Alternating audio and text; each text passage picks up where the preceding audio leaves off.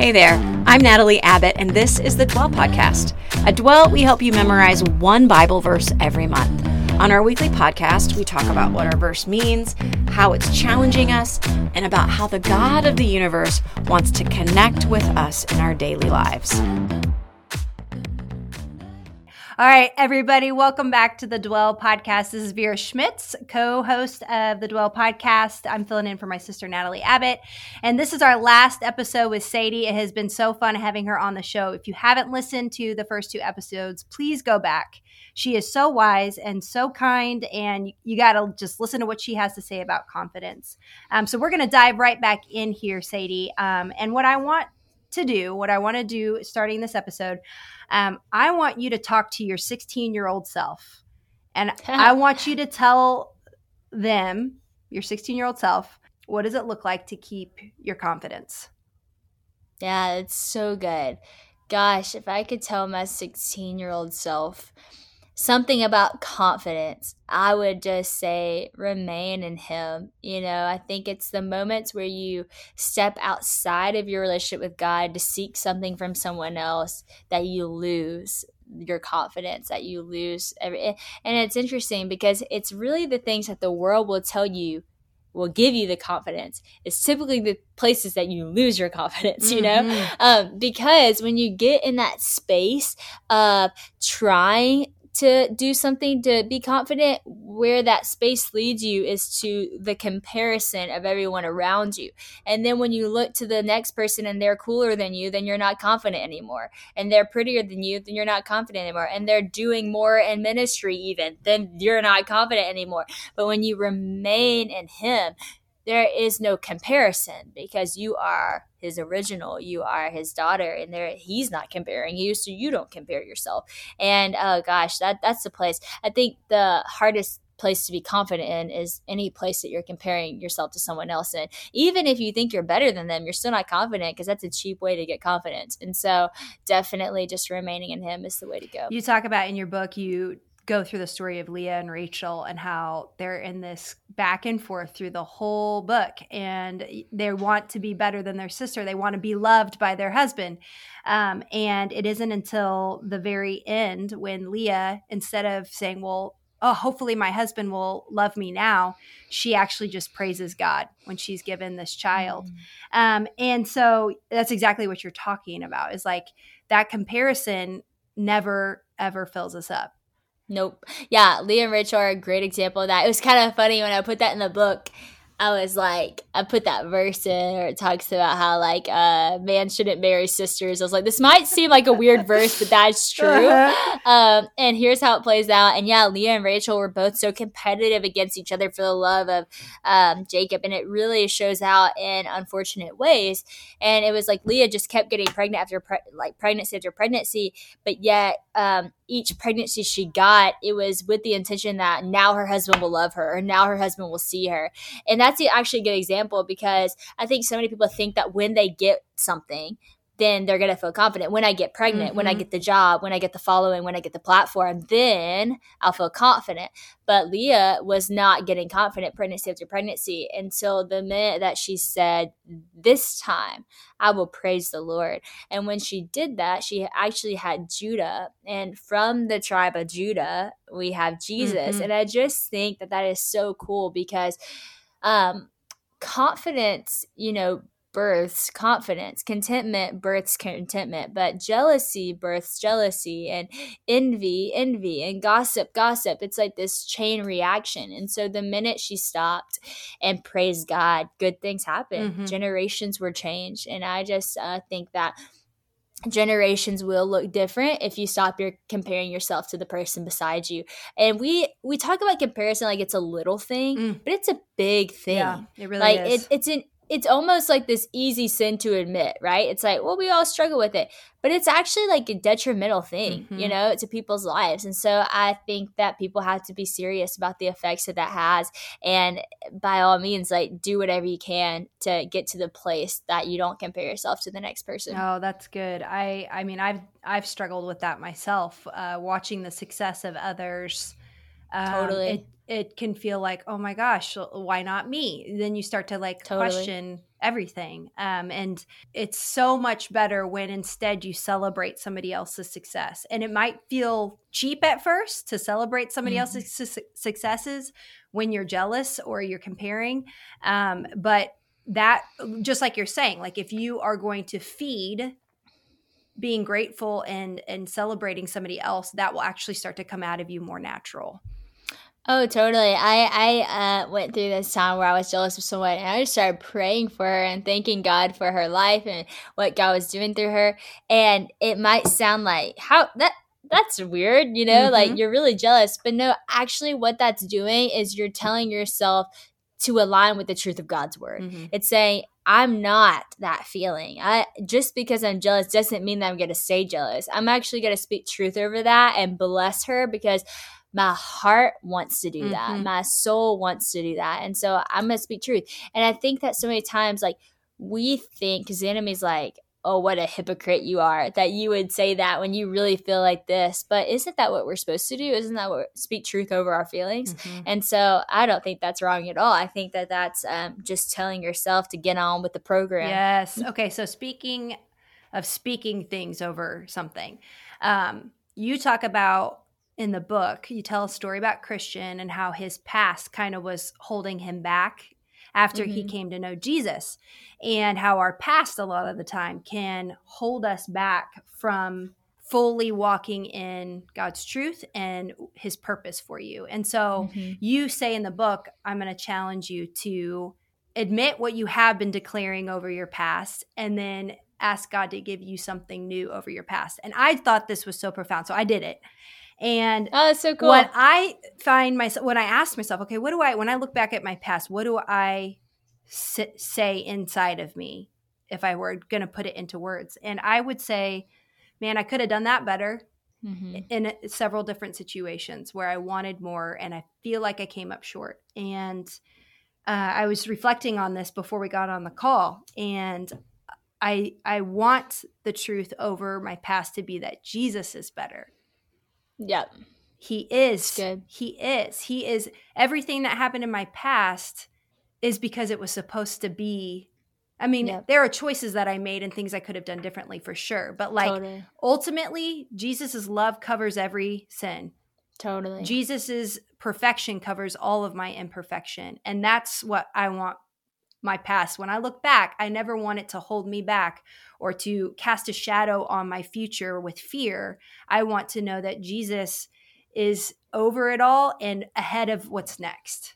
Totally. Yeah. Oh gosh, it's so cool that you did that in your own life, because it's so crucial. I think it's so hard to move forward when you're holding on to so much in the past. And gosh, I saw that in Christian's life. I saw it in my own life, because what that is like you're carrying shame with you constantly, like reminded of who you used to be, what you used to do. And the truth is, like, the gospel, I mean, it requires like a change. Like it really does. It brings you from dead to life, from old to new. And so the reality is, the enemy wants you to think like it's bad if your past looked different, but the gospel is like it's supposed to look different. It's supposed to look dead, but now you look alive. It's supposed to be old, but now you look new. And so I don't want people to feel shame from their past. I want them to feel that that's how powerful God is, that he took you from that and now you're this. And that's your testimony. That's what people are going to be inspired by. And so the enemy is just shutting us up from speaking our testimony. And so that's so cool that you're able to do that. And I hope everyone does that they look back at their past and they put the gospel over it. Okay, so I have a real personal question. So what's up? If there was one thing right now, because like you talk about coming out of needing the approval of likes and that kind of thing, but if there's one thing right now that tempts you to throw away your confidence, what would that thing be? That's so good. I'm really thinking about that. Take your time.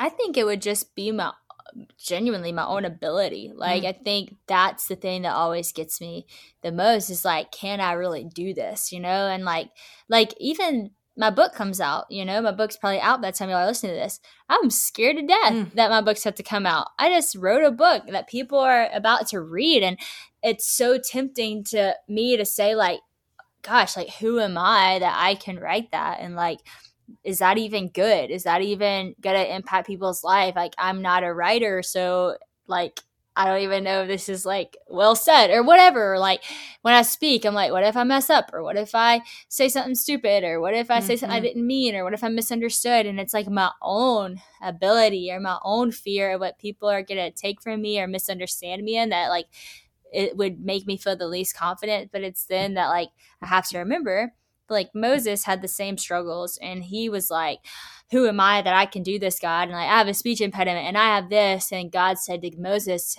I am who I am.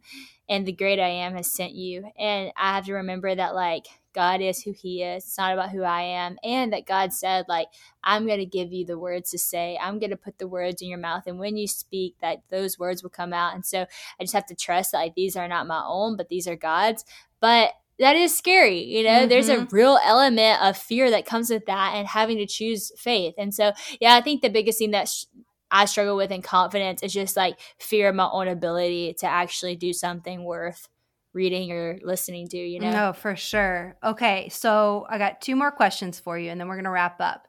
One, Great. I want you to give us some practical steps and like habits of interacting on social media. So you have this part in your book where you talk about like you stopped scrolling the search bar on Instagram. So can you talk through some of those practical things that are like, man, if you're in an unhealthy place and social media is affecting how you see yourself and the confidence that you have, what are some things they can do right now?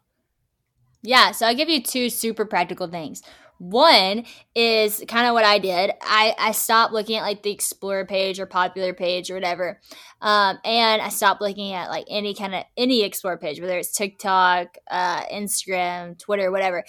Because the Bible talks about guarding your heart for it's the wellspring, like from this, like the spring of life. So that's really important that we guard our heart because from it, everything will flow from it. It's the wellspring of life.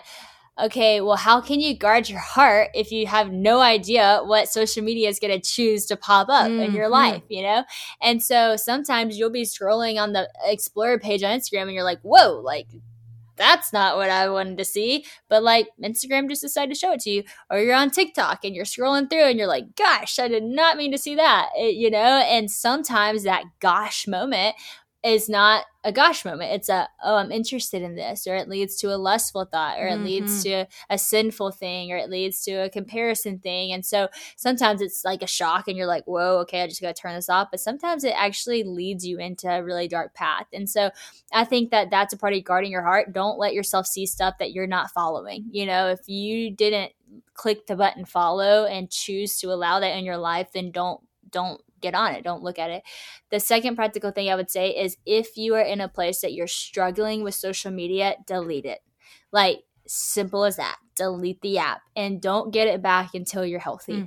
Don't get it back until you sought out Jesus. You feel completely secure in who you are. Your heart is pure and you're able to do it. Because I think that's the thing. It's like, the old classic, if everyone dropped off a bridge, would you do it? It's like, okay, well, what if like everyone is on social media, but what if no one's healthy? Would you do it too? Like, don't do it. Delete it. Get healthy and get back on when you are. Oh, that's great. That's so great. And I've seen the fruit of that for sure.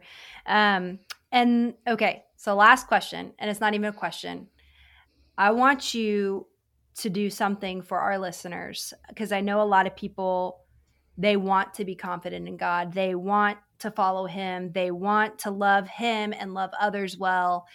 And I just have a sense that we need a pump up. We need to be sent out. And so like we're talking confidence, we're talking courage.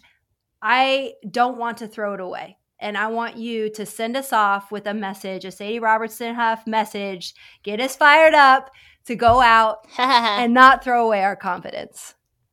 That's great. Well, hey, here's the thing.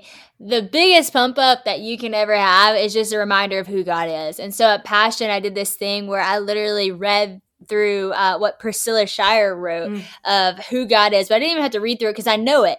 And I'll tell you, this morning, right before I came to do interviews all day for my book, guess what I listened to? Priscilla Shirer's message. And I listened to her speak over the words of who God is, that he is the first and the last. He's the beginning and the end. He's the keeper of creation, the creator of all. He's the architect of the universe and the manager of all time. She goes on to say he always was, he always is, he always will be, unmoved, unchanged, undefeated, and never undone. And she just declares who God is. And so I challenge you, if you want to be confident and you want a daily confidence boost, get to know the character of who your God is. Speak it out, say it over your life, because when you know who God is, you will know who you are. When you are confident who God is, you will be confident who you are. When you know the plans of God, you will be confident on the walk that he brings you on, whether it's what you thought it would be or it's not. And so I love, Joshua, whenever he says, have I not commanded you, be strong and courageous, do not be terrified. But then the amazing thing is, because I think sometimes we hear that and we say, well, how am I supposed to do that, God? How am I supposed to be strong and courageous? How am I not supposed to be scared? How am I supposed to do all that? It's the following thing that God said that's important. He said, don't be, for I am with you. For the Lord your God will be with you wherever you go. And friends, that's the thing that makes you confident.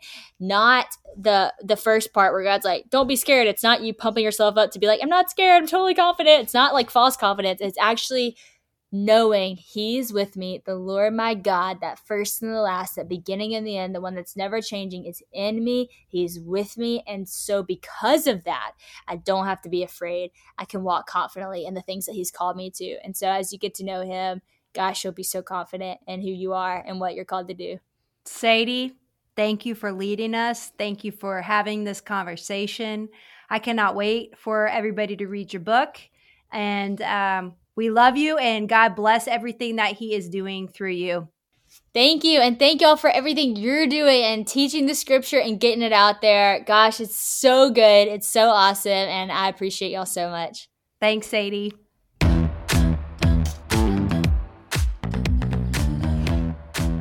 Hey, thanks for joining us on the Dwell Podcast. You can find out more about us at Dwell Differently on Instagram, Facebook, and at dwelldifferently.com online. We help people connect with God through scripture memory, daily posts, a weekly blog, and of course, this podcast.